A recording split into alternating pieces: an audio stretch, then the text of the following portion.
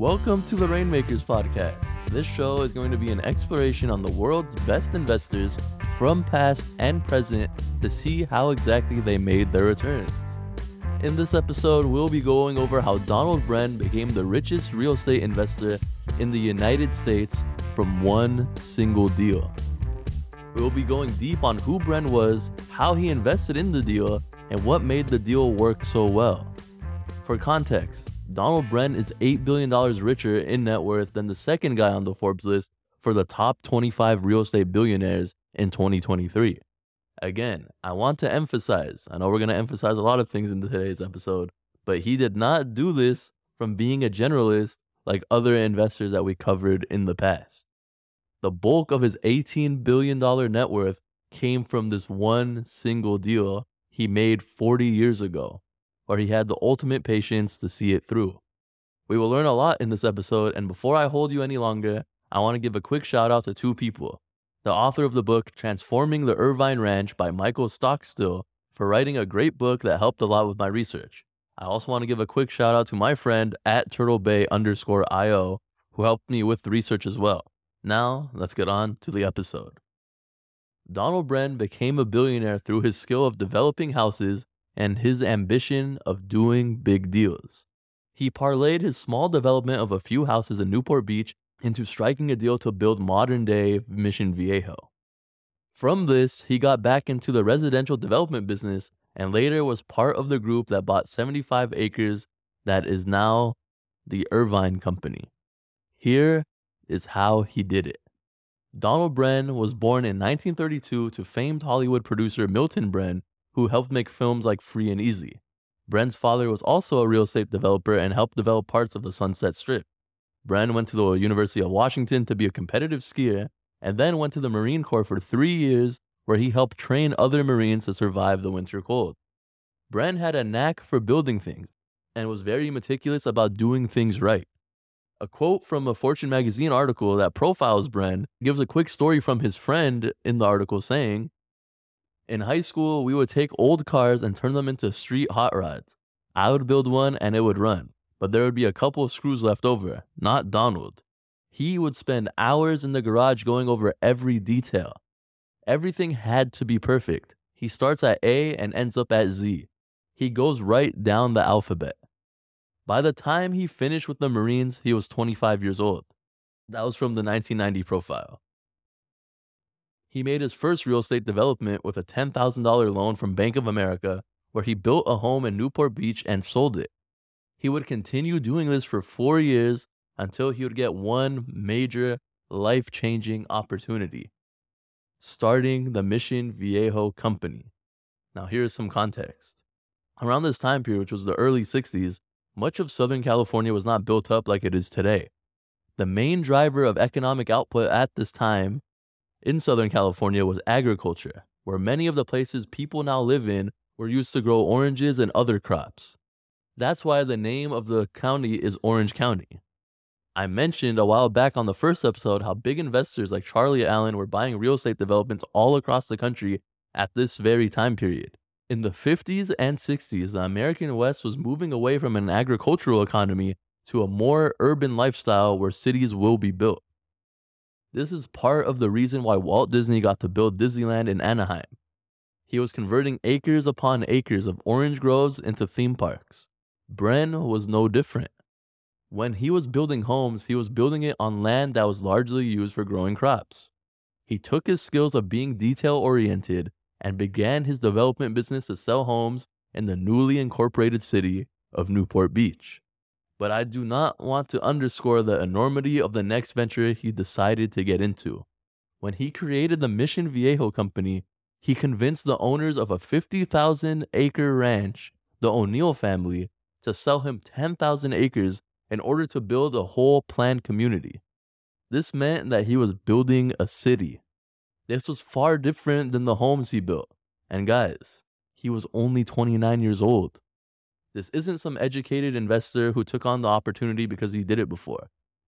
Donald Bren was actually a lot more reminiscent of a young Steve Jobs or Mark Zuckerberg, for example.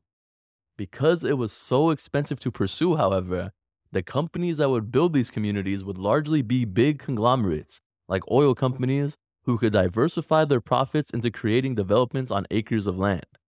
We will see throughout this episode that oil companies bidding on these projects will be a source of deal flow for many astute investors. But for the Mission Viejo company, it was actually the rejection of these very companies' bids which led to Bren getting the deal. Now here's some background on the Mission Viejo company. The O'Neill family could trace its roots back to their ranch to 1882, when the patriarch of the family, Richard O'Neill, would purchase 2 tracts of ranch land in Southern California. O'Neill tried his luck in the California gold rush and soon realized that it wouldn't pan out for him. After a quick stint as a butcher in San Francisco, his partner at the time, James Flood, would go on to found Wells Fargo Bank. By 1882, he got into the ranching business full-time and would purchase the Santa Margarita, Mission Viejo, and Trabuco ranches from Don Juan Forster.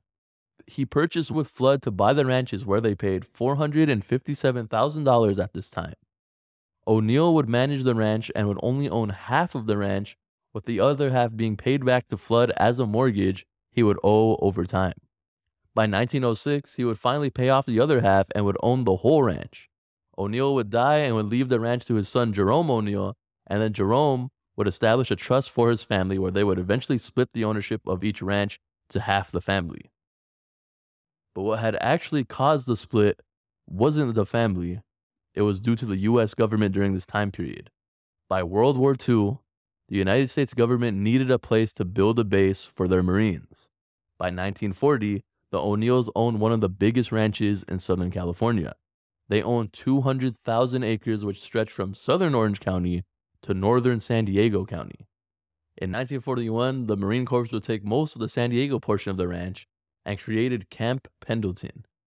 From the 200,000 acres, the O'Neills were left with 50,000 acres after the US government would use the War Powers Act to take the land and condemn it. The US government would pay $4,150,000 for this piece of land, where half of the family would take it as their payment from the acres that they owned, with the O'Neills keeping the remaining 50,000 acres for themselves. Those 50,000 acres, however, were hard to build on, and the land was locked from Camp Pendleton taking up all the oceanfront property. But that wasn't the only problem. Jerome left the ranch in a banker's trust for his siblings after he passed away. Over the years, the managers of the trust tried every which way to sell the remaining land behind the family's back. Daisy O'Neill would stop these efforts and was known as a hero in her family for taking on the bankers. By the time her grandson, Tony Moiso, would take over the ranch, she warned him not to trust bankers and institutions with managing the ranch.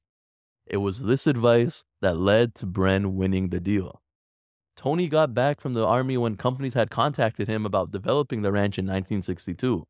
Some of the companies that would bid were Mackel Development Corporation, who was a known player and had experience in construction.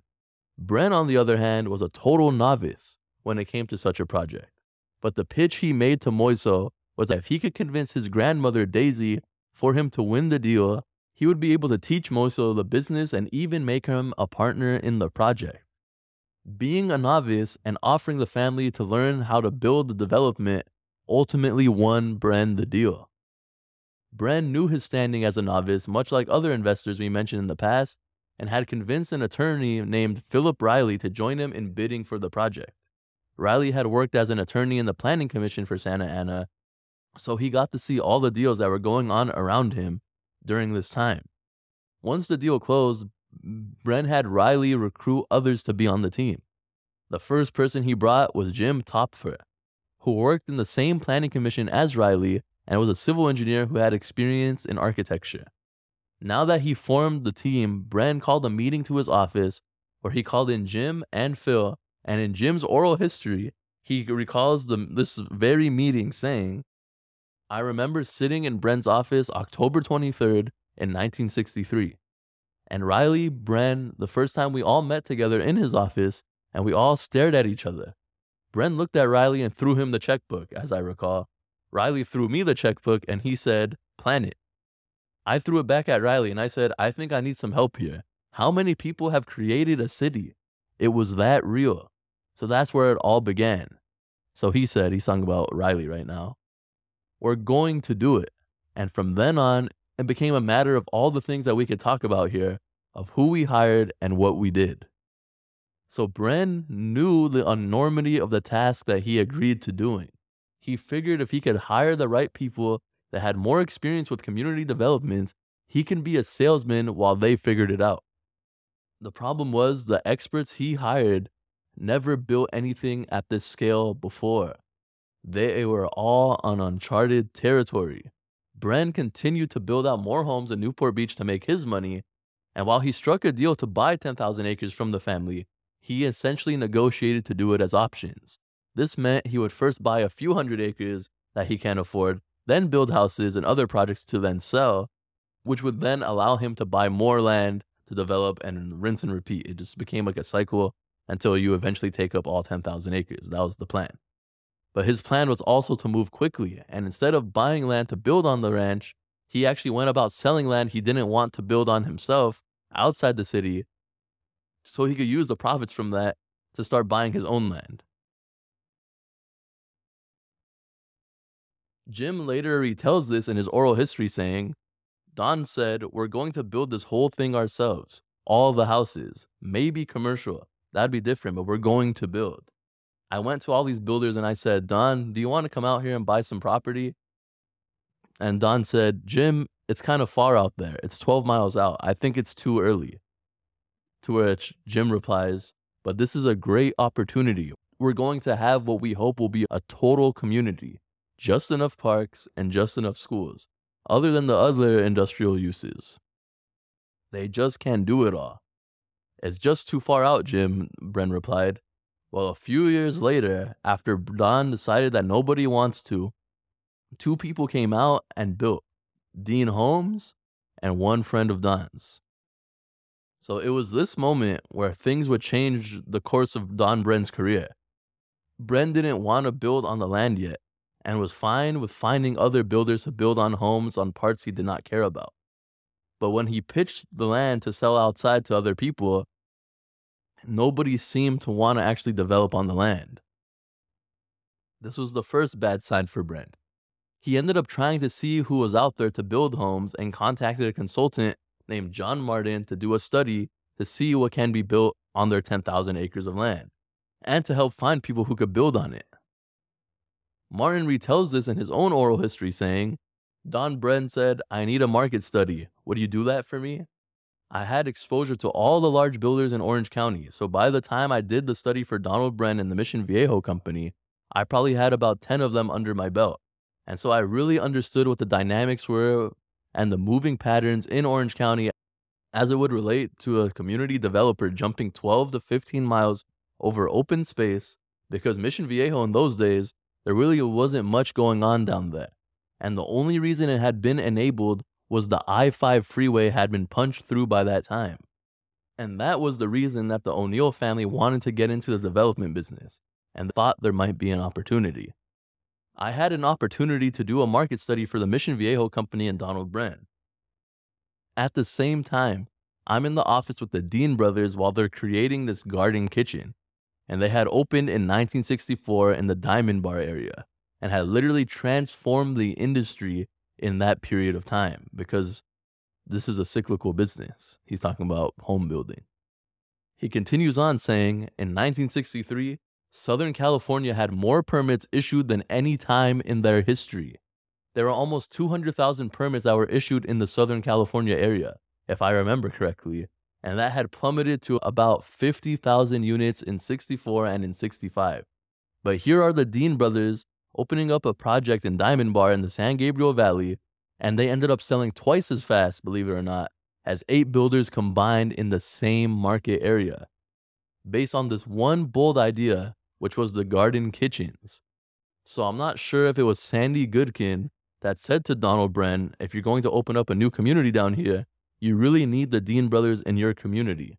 And Bren, being as wise as he is, I mean, he could certainly see the benefit of having a builder that was selling homes quickly if he was going to do something that would cause the Mission Viejo to enter the market and make an impact immediately, which is exactly what happened. Bren seeks out the home builders called the Dean brothers, which we just mentioned through John Martin, and seized their success throughout Southern California in building homes people wanted to live in.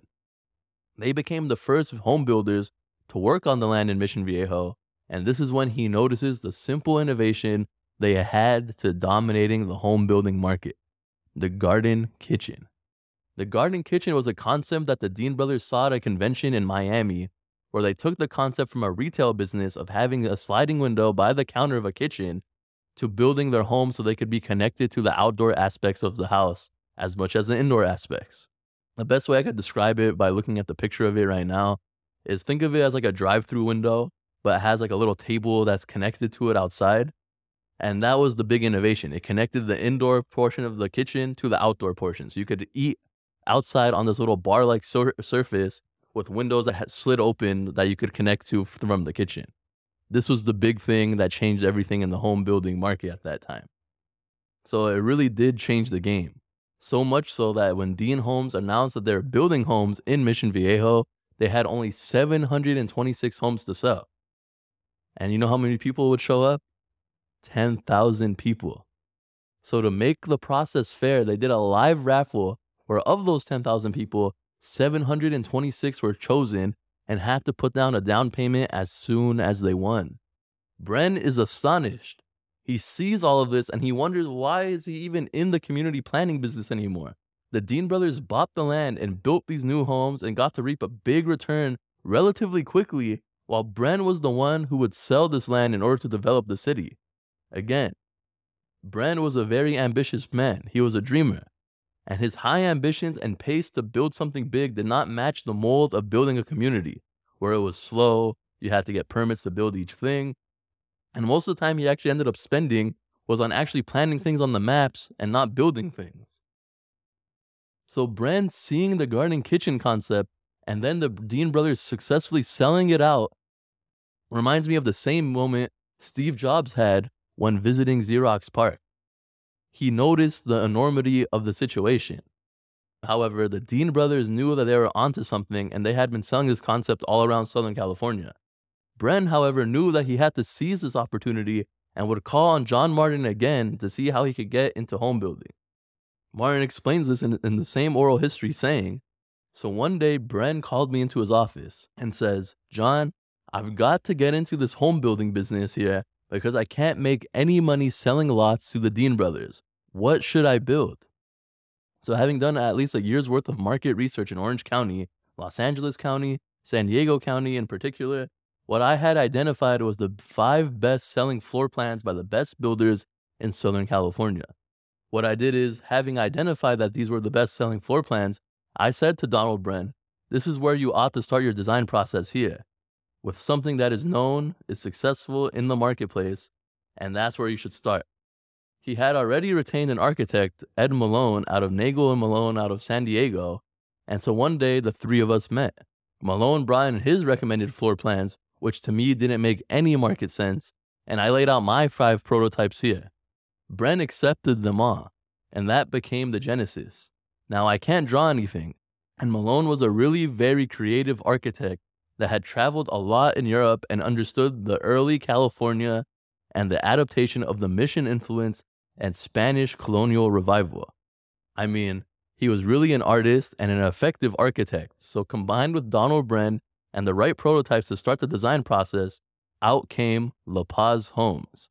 La Paz Homes enters the market, and lo and behold, within that year, Dean Homes and La Paz Homes are the 2 fastest selling projects in the entire Orange County market, and probably 2 of the most popular and best selling projects in all of Southern California.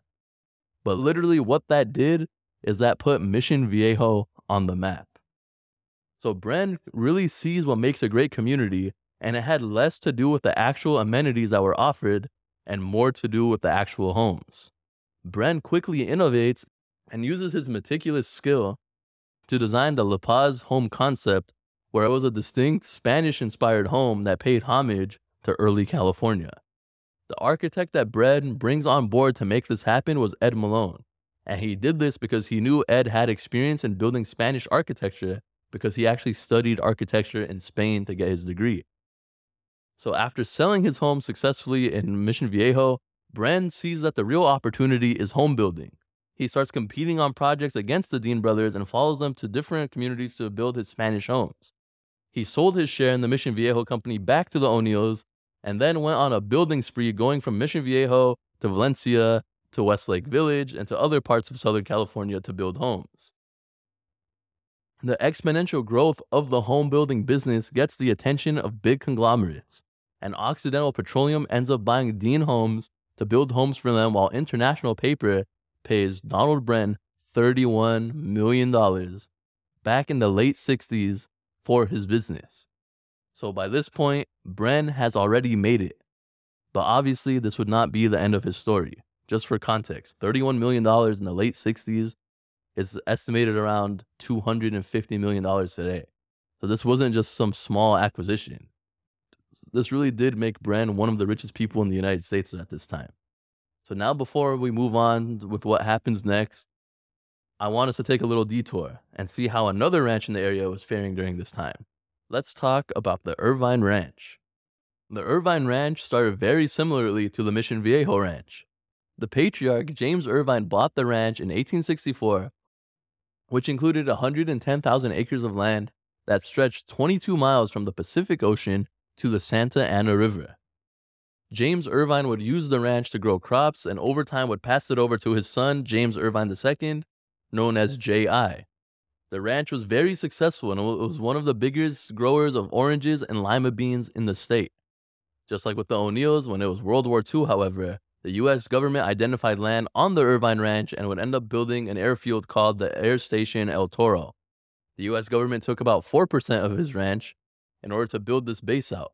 J.I. had planned on grooming his son, James Irvine III, or otherwise known as Jace, but his plans had changed after Jace tragically passed away from tuberculosis. With nobody in mind to give the ranch off to, he created the foundation as a means to have other professionals to take care of it, while giving most of the money made from the ranch away to charity, with small portions of the profits would be left for Jace's kid, Joan Irvine. After J.I. died, the foundation that controlled the ranch and his businesses in agriculture continued to flourish. With the backdrop of World War II, many Americans moved to California when enlisting in the military, and the population exploded from 130,000 people in 1940 to 700,000 people by 1960. This huge population growth caused many of the ranches near them to get into home building to meet the demand of the people who want to live there. And with new infrastructure projects like the 5 freeway being built through to Orange County, the Irvine Company knew it needed to change with the times. Many people at this time tried to buy the ranch in order to build, but they would end up rejecting offers from all over the country so that they could try to build on their ranch themselves. The person they had hired to lead the charge was a young architect named Ray Watson. This name might sound familiar from our previous episodes because yes, that is the same Watson who would help Richard Rainwater invest into Disney by approving the purchase of Arvida from him. After successfully working at a small architecture firm, one of his mentors would help send him an opportunity to work with the Irvine Foundation to build their ranch into a community. Watson jumped at the opportunity. Just like Bren with Mission Viejo, Watson knew he needed a team of people who had the experience in undertaking such a big project. He recruited engineers and other planners to help with the task. The story is very similar to Bren's with Mission Viejo because even though these people were supposed to be more experienced, they still knew that this was something groundbreaking that they were doing. Watson only hired people that were willing to learn. There was no known big player doing this in Southern California at the time, so each ranch who undertook this project was essentially learning on the job. This was the space race of real estate. Watson would lead the charge in helping transition the ranch from their biggest moneymaker in agriculture to becoming a community and would have to do so while finding unique ways to not pay taxes. J.I. was not a huge fan of paying taxes, and some of the people he'd put on his board helped him find loopholes to exploit so he wouldn't pay. That identity stayed true, so a lot of their agricultural operations also worked because they were not paying taxes from different rules they exploited. To figure out how to make way for developing an actual community in a way that proved to be more economically viable than ranching, famous architect William Pereira proposed to build a new campus of the University of California onto the ranch. You would think that the foundation would accept this deal as a no-brainer, But it was actually a lot more contentious. The UC wanted to get 10,000 acres to build the campus so it could accommodate around 100,000 people. The president of the foundation at the time quickly rejected the proposal and said, "I won't give a 5-cent piece to the richest university in the world." While the crew that J.I. had recruited to run the foundation were in agreement to not sell any land to build the UC campus, J.I.'s granddaughter, Joan Irvine, would be the driving force to willing it into existence. Joan Irvine always had problems with the foundation. After seeing how much money was coming in, while she would get dividends of millions of dollars, she noticed that most of the money would get donated, which made sense, because that's what J.I. wanted. But Joan did not agree with it. She viewed most of the moves the foundation did was to preserve the ranch's business interests, to continue donating, versus actually running the ranch as a real business that can take advantage of the land to make it more valuable by building a real community. Whether it was her greed to make more money or her pride of being an Irvine, she took up the reins of the ranch and tried every which way to make changes. When she heard that the foundation was against building a campus for the UC, she went on the offensive. She met with a lawyer that was trying to help get the UC land for the campus. They agreed that she would do advocacy in the public to get the campus created. They'd set up many big fundraising events for a new organization that supported the campus called Friends of the University of California in Orange County. This worked. Her fighting with the board both privately and publicly allowed them to vote unanimously to sell land to the University of California for $1. The reason they did this was to dodge paying taxes on gifting the land. They would sell around a total of 1,000 acres in order to build the UC campus, and this would set off the first big inflection point into turning this ranch into an actual community. A funny little tidbit that went into the UC campus being built, where it currently is, was that the UC actually wanted to have the campus closer to the ocean, but the foundation had already sold that land to a developer who wanted to build a cemetery instead. While the foundation tried to renegotiate the deal, the developer quickly tried to stop that from happening by offering to bury people in the piece of land for free. He ended up burying 6 corpses and would kill the deal, forcing the UC Irvine to be built more inland. The head of the UC system at the time said about the matter, "We wanted it, and then we decided we couldn't fight the dead." So now going back into the story, the next thing needed to make the Irvine Ranch a viable community was water and sewage. While the ranch had a lot of water wells built to support their farming operations, supporting a whole community of people needed a lot more water to flow throughout the tens of thousands of acres to support them. One of the engineers that worked on the Irvine Ranch would set out to create the Irvine Ranch Water District. This new water district was created so they could pitch to the state to get their own exclusive water rights for their ranch that could cover all the acreage they owned, rather than getting it split up by being part of a bigger water district. This would pave the way for the ranch to be one of the most exclusive parts of Orange County to get their own water line, and with the help of other board members from the ranch and the UC, they would even change the law so that the California Water District would provide sewage services as well. This allowed the UC Irvine to open up its campus in 1965. While it seemed that everything was running smoothly, between 1960 and 1977, Ray Watson had to deal with a whole bunch of different problems with getting the community up and running. Let me just list off some of the problems. One problem was the city of Santa Ana was trying to annex land from the ranch to build a freeway to lead to one of their senior living facilities.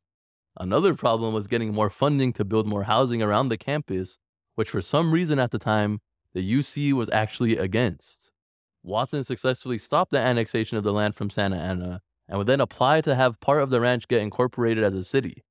Watson was trying all he can to turn this ranch into a community, but Joan Irvine, the same woman that opposed the foundation to getting the UC campus, would oppose Watson's newest idea of incorporating it as a city because, again, she felt that it would ruin the value of her share in the ranch. She wanted to stop this effort so that she could get control of the ranch in order for her to create her own boundaries, while she could keep the rest of the land for herself. The public intervened and agreed with Watson, and the city ended up being incorporated on the land that the foundation thought would be right. This would usher the foundation Watson needed to create a master planned community so that the whole ranch can be built as a place for people to live and work. Everything was finally going to plan, and they would start working on that plan to build different areas like the Newport Center and other residential developments throughout the ranch. Watson became president and was now in the seat to enact these changes, but only 4 years after his appointment, he would ultimately leave. Dealing with similar issues that we face today, like making affordable housing, finding ways to work with different city government officials to build on land that was deemed important for the environment, for example, and having contentious issues within the board to create parts of the community made his dream into a nightmare. But this wouldn't be the reason why he would leave. In 1969, Congress passed the Tax Reform Act of 1969. It was proposed after how different foundations were spending their money and getting away with owning private companies to continue the foundation and spending freely without the government getting any cut of it through taxes. The Irvine Foundation was a great example of this. While it was technically in a foundation and the proceeds were mostly donated, this foundation would be more similar to the NFL than a cancer research institute, for example. The donations would go to many of the causes that the board members were a part of and to make money for themselves.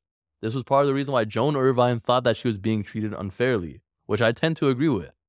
But since it was run as a foundation for the benefit of the board members, they figured it would be best to preserve the business interests that the ranch would provide them, using the excess cash to fund themselves in other matters. When the act went into law, it prohibited foundations from owning 20% of any corporation. The Irvine Foundation owned over 50% of the Irvine Company, which was the owner of the whole ranch. Joan Irvine used this information to finally find a way to dissolve the board and allow her to get more ownership of the ranch. Joan herself would spend 6 years lobbying for this bill just for this purpose. Joan tried to find any way to gain control after the board tried to sell the ranch without her approval to another investor who wanted to develop on it.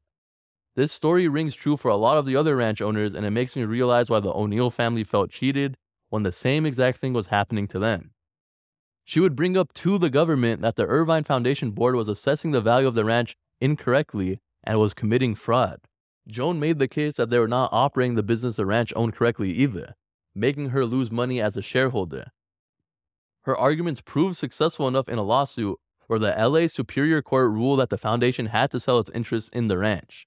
The ranch was held in a separate entity called the Irvine Company, while the foundation owned shares in it. While she got what she ultimately wanted, the board acted fast and tried to get the company sold before she could put up a bid to take control of it herself. The chairman of the board for the Irvine Foundation at this point was a businessman named John Flower. He tried to buy the ranch himself and hired Benjamin Lambert of Eastdale to evaluate the true value of the property. By 1974, Flower instead would pass a deal along to his acquaintance, Raleigh Warner Jr. of Mobile Corporation, where he sent in a deal to buy the ranch for $23.50 a share. This was about to be approved until Joan Irvine, who said in her own words that, "In 1974, my attorney, Mr. James Brown, happened to talk with another attorney at a social gathering who remarked that he was representing a client who was merging with the Irvine Company. She said that they made a deal to benefit themselves again, and when Flower couldn't benefit himself, he would make a deal happen for a friend." Joan stopped this effort in court and got to mount a defense that would take them into court against each other for years until late 1976. This will now set the stage to where Bren would make his seminal deal. But his expertise in home building in the region and his own previous deal of getting to build a community early on in his career wasn't enough. He was actually almost about to miss out. This brings us to how Bren got the deal, which I think is chock full of great lessons to learn as investors. So let's get into it. Al Taubman was a rainmaker worth studying in his own right. He successfully became a self-made billionaire in real estate from developing shopping centers all around the United States. In 1976, he got a call from Charles Allen Jr. from Allen & Co. to check out the Irvine Ranch. Allen had co-invested with Taubman before and designated him as one of his real estate guys that he likes to deal with. Allen set Taubman to meet with Joan Irvine through his friend John Gottlieb. Taubman liked what he saw from Joan and got his own deal guy, Robert Shout, to go and assess the deal if it was viable and to raise money in order to purchase the ranch. To do this required a lot of digging. The Irvine Company was private and did not have to file 10Ks like public companies did, deeming it very hard to analyze. But Shout creatively figured out that he could analyze the company through the credit line Aetna had with the Irvine Company in the past. He had a contact at Aetna and got access to all the loans the company got from Aetna to make their developments. He went through the files for 4 days straight and realized that the company was severely undervalued and had room to maximize profits just by raising prices of its leases to market level. Not only this, he realized many of the developments they owned had little debt and the infrastructure was already built up to handle more development without any real setbacks from the local governments. In a lot of ways, this was a home run that they knew the true value more than all the other people bidding against them. We already know that Mobil Oil was in the bidding, and Shout knew this too, so he had to act fast. Another company called Cadillac Fairview also joined the bidding war. Cadillac Fairview was a Canadian real estate firm that already owned 16,000 apartments, 35 shopping centers, and 10 million square feet of office space. They were looking to expand into the United States, and the Irvine company proved to be the perfect opportunity. Cadillac Fairview bid $265 million, and the foundation was about to accept until Mobil then countered at $273.5 million. Taubman then made his first bid between him and Allen and put in a bid for $285.6 million, where $225 million was cash and the rest was loans. Stockstill's book describes this moment perfectly like a movie, and I just want to read it out for you guys. He says, "The problem was timing. The bid was due at the Orange County Courthouse at 3 p.m. Taubman had called shortly that afternoon. An official form required to enter the bid document was only available at Howard Friedman's law office in downtown Los Angeles. Shout was prepared. He had a helicopter waiting at Orange County Airport. A series of events worthy of a Keystone Cops movie began with Shout and an associate climbing into the chopper and making a beeline for downtown. However, the pilot and Shout had neglected to find a place to land. They spotted a landing spot at the top of a building a few blocks south of downtown proper. Alighting, they were met by a group of armed guards, there to protect Occidental Petroleum building owner Armand Hammer. A conversation ensued and money changed hands. Shout and the pilot remained on the roof while his associates went on foot to Friedman's office and grabbed the paperwork. Now it was a race to Orange County. With nowhere to land in Santa Ana, the pilot recalled a friend who owned a Porsche dealership in Anaheim with a large parking lot where the chopper could safely descend. He'd even have a car waiting, the pilot assured Shout. Once on the ground, the friend and promised car were missing. With the deadline looming, Shout climbed over a 6-foot fence and located a car on the lot with the keys in the ignition. I had no idea where to go, but then I saw Jones standing in the doorway of a courtroom.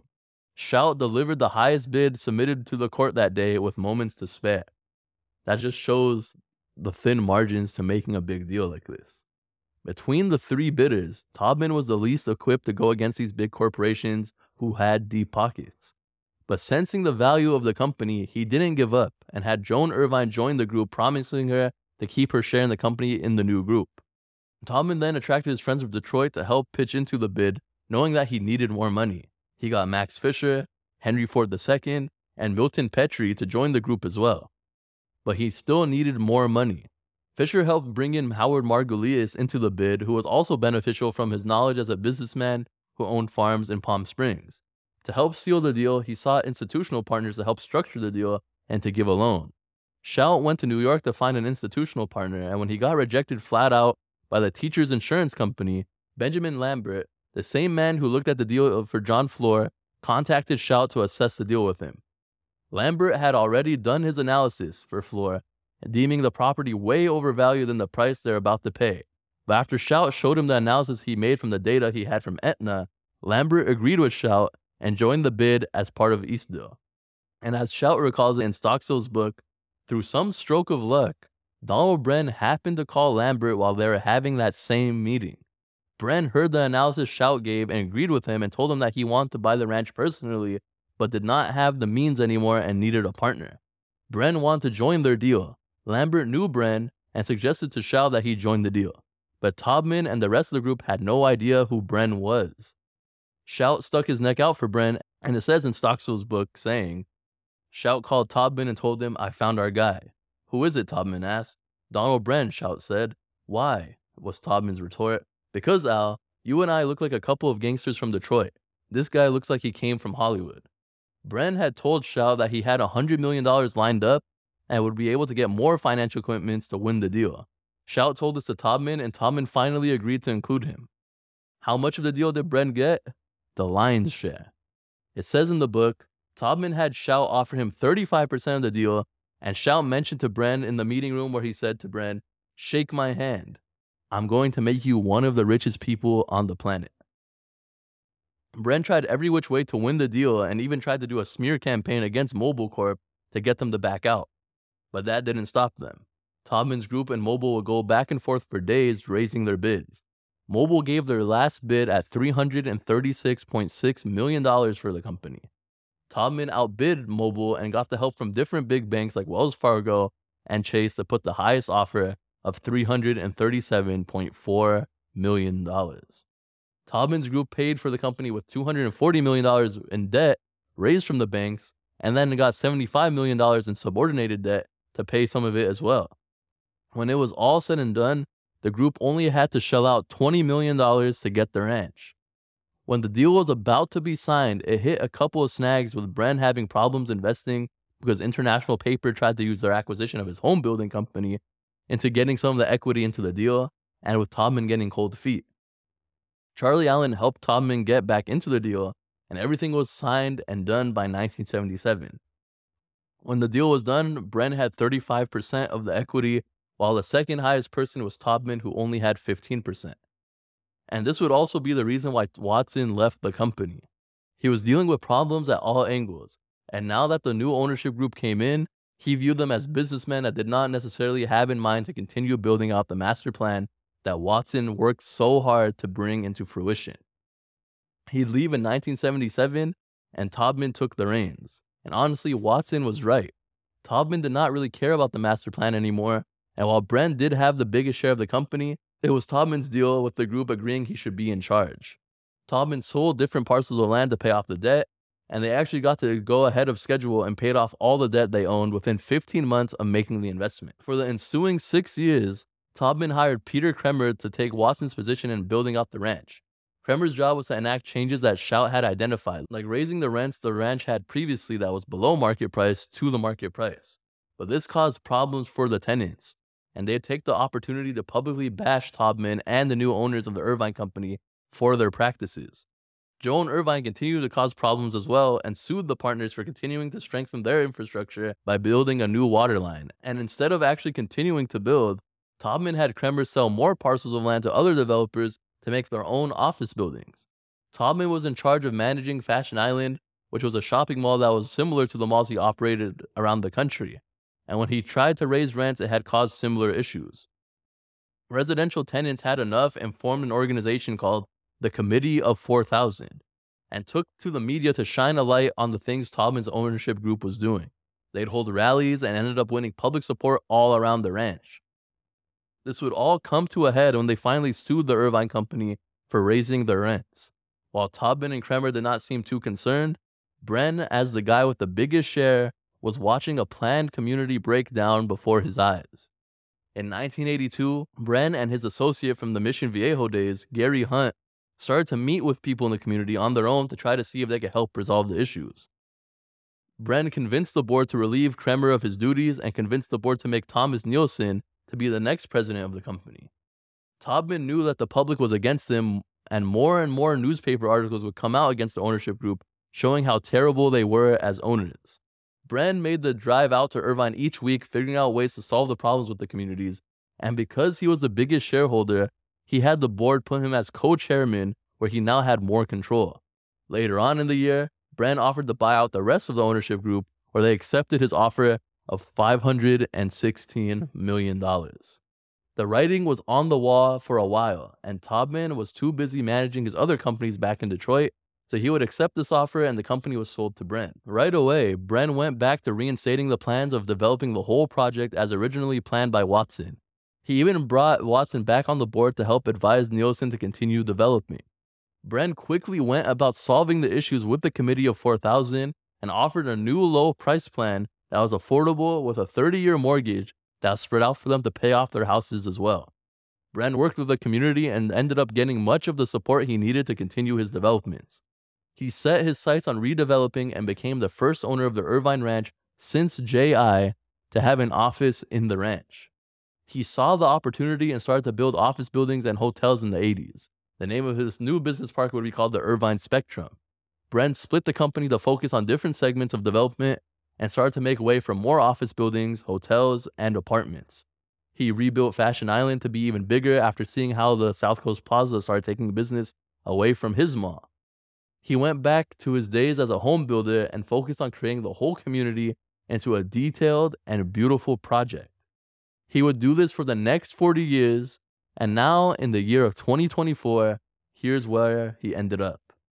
The Irvine Company now owns 95 million square feet of investment properties, which includes 40 million square feet of office space and 484 high-rise, mid-rise, and low-rise buildings, 8.4 million square feet of retail space in 41 regional and neighborhood centers, and over 100 apartment complexes totaling 44,000 units, 3 hotels, 3 golf courses, and 5 marinas. This is all under the same piece of land that he would buy in 1983. The craziest part in all of this is now Bren is in his 90s, and he still couldn't develop all the land he owns. There is still 20% of the ranch remaining that is still being planned to develop new communities within all the open acres he still owns. And that, ladies and gentlemen, is the Donald Bren investment story. Now, let's analyze what actually made this such a good deal and how Donald Bren identified it.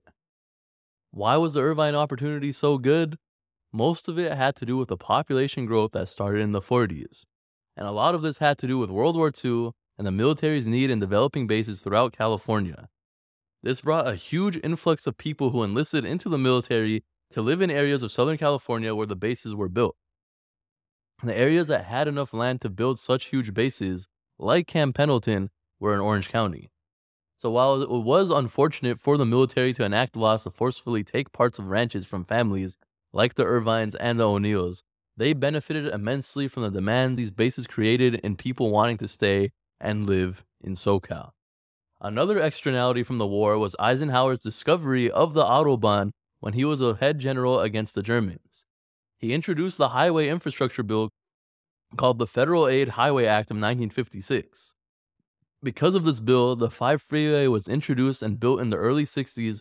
This freeway is what connected much of Los Angeles to San Diego and the areas in between, which were cities in Orange County. Because of this, people were able to live outside of Los Angeles or San Diego for the first time and can affordably own a brand new home while commuting to work in either big city. Many of the developers who would take on these early projects made tract housing to fulfill the demand, but in the early 60s, this commoditized the housing model, and although they figured they could make cheaply made homes to sell to people who want to live around Southern California, this simply didn't work. These companies were not specialized in home building because building homes at this scale was an emerging business, so many who took on these jobs were just normal construction companies who built projects for the government like dams and other government projects. But with many developments now being underway, people did not necessarily want a cheap product. They can pick and choose where they wanted to live, and since many of these areas were not developed as communities anyway, the way they picked where they wanted to live was primarily driven on the types of homes that were sold. Owners of ranches planned communities that would serve a new vision of suburban living and did not want to commoditize their land, which wouldn't make it as profitable if they were to build out a nice city for people to live in. That was why Watson was hired, and that is why he brought on the renowned architect William Pereira to bring in the UC system and build the campus. This model was already done before with UCLA. The Jans family, who owned that area of Westwood, attracted the UC to build out their second campus in the state there. Right after they opened up the campus, the Jans family would build out much of Westwood to be a luxurious place with mansions all around campus, and that is one of the reasons why it is still so expensive today. The UC, however, did not want Irvine to be like UCLA because many of the students and professors were priced out of living in that area because of the Jans family, so they worked with Watson to make the area with a more affordable housing. This was some of that same housing that caused problems from Taubman and the rest of the owners when they tried to raise the prices. So with a plan in mind to produce a high-quality community anchored by a UC campus, this became an attractive place to live for new SoCal residents. But as we saw in the story, this took a ton of time. Watson had to slowly build out the plan while he was dealing with a board that did not really care to develop, and more outside influences who wanted to either take or stop projects, which we all now know.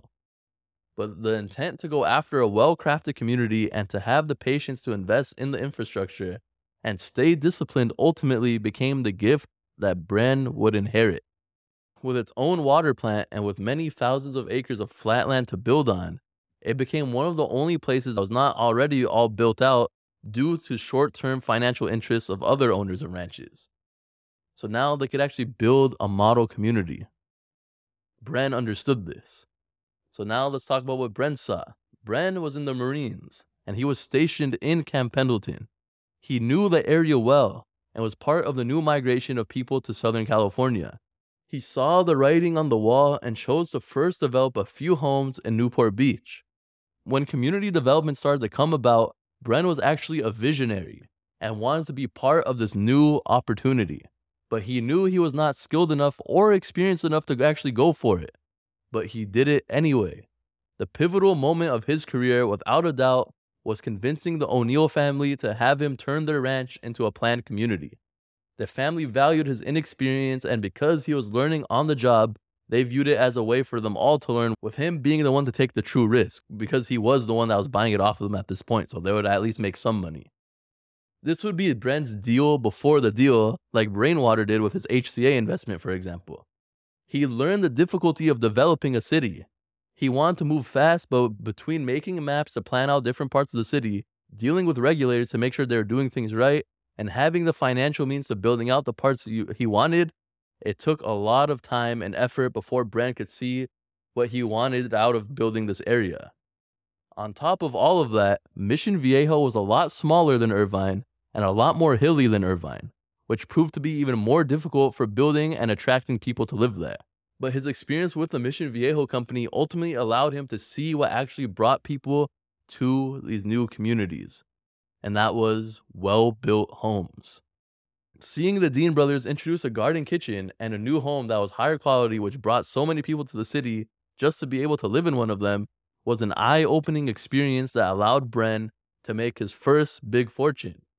He produced his own high-end home that brought back the early California architecture to a new Spanish style that would sell out at the same levels as his competitors at Dean Homes.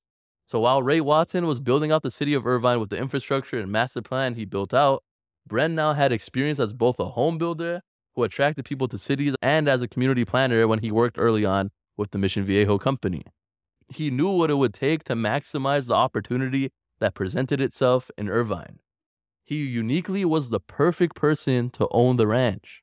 He had the skills to make beautiful homes himself, and he had experience working with Mission Viejo to understand how to get big projects passed. But a lot of the heavy work was already done for him, with the water district already being built and the UC campus opened in Irvine. It was just mismanaged.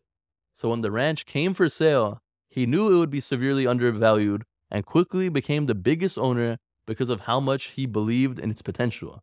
He knew this was very undervalued. He had the experience to know, and he had the plan to make it work out. And the plan was actually already laid out for him. This is a lot like Dennis Washington's deal with the copper mine. Frank Gardner had the plan set out, and Dennis Washington just had to follow it. Same thing. Ray Watson had the plan already set in motion. Campus is there. Water district is built. All Bren needed to do was follow the plan and use his own home building company to make it happen. That's all it needed. And so he just wanted to take the opportunity, and it ultimately made him a billionaire. This is like how other big investors we learned about were too. If you have an edge, you go all out. This was Donald Bren's fat pitch. That's why he wanted to invest so heavily into it. And he certainly swung at it. He realized that they weren't operating it at its full potential, and this was when he would buy out the rest of the group, and now he became the richest real estate investor in the United States, worth $18 billion. Before we conclude, let's talk about some things we can learn from this single deal. Number one, learning on the job. One thing that stuck out to me during this whole case study was how Bren found ways to be in big deals against giant institutions. He was not afraid of bidding for deals, even though he essentially had no experience. This reminds me of the director James Cameron. My friend David Senra of the Founders Podcast has a great episode about him, if you want to learn more. But Cameron was just like Bren, or he skipped straight to the end and did not work his way up as a director. He didn't really even go to college. So his advice to people in one of those interviews on YouTube, I'll link in the show notes, when people want to be a director, his advice to them was, be a director. And what he meant by that was to start doing things as a director would right away. So James Cameron started directing his own projects, and because of this, he got a job as a director of commercials at a very young age, and now he's a world-famous director of Avatar and Terminator and a whole bunch of big movies. Bren essentially did the same thing. He wanted to build communities, so guess what? He was now a community builder. He went for it. And if he had to work his way up, which is the most important part of all of this, he would have lost out on the best real estate deal of all time. So just because he was young, he didn't let that be an excuse for not going in on this deal. And number 2, being opportunistic. This is something that will be a common theme on all of our episodes, but Bren was really adept at seizing opportunities when they presented themselves. He did not wait around, and he saw that communities were being developed all around Southern California. So he took the chance at developing the Mission Viejo company. And then when the Dean brothers were out selling homes all over SoCal, he saw it as a better business and a new way to fulfill his dream of being a community developer, and quickly switched to doing that business instead. Then when the Irvine company was up for sale, he switched back into being a community developer again because he knew how much better of an opportunity that was. He now was fully equipped to build out the ranch without any outside influences. Later on in Bren's career, he would dip his toes into doing REITs in the 90s, and wherever a great opportunity was presented, Bren took it. And number 3, getting into big deals. This is something that has less to do with Bren and more to do with Taubman's group, but it just goes to show how many great deals of the past were presented to only a few people. Bren got into the deal last minute after hearing about the bidding war publicly between Taubman and Mobil Oil. But somehow, Charlie Allen, all the way in New York, had the network to find out about this deal to actually pursue it. It was through Charlie Allen that he told Taubman about this deal. I think this is an important lesson that a lot of great investing is mostly great networking. So think about how you can access these deals as much as how you analyze the deals. And with this, we will end our story of Rainmakers on Donald Bren. I hope you guys enjoyed this episode. And if you did, please subscribe and review. In the next episode, we will learn the methods of Jack Kent Cooke to see how he transformed his ownership of a few radio stations into being a multi-billionaire owner of the Lakers and the Washington Redskins. See you guys next time.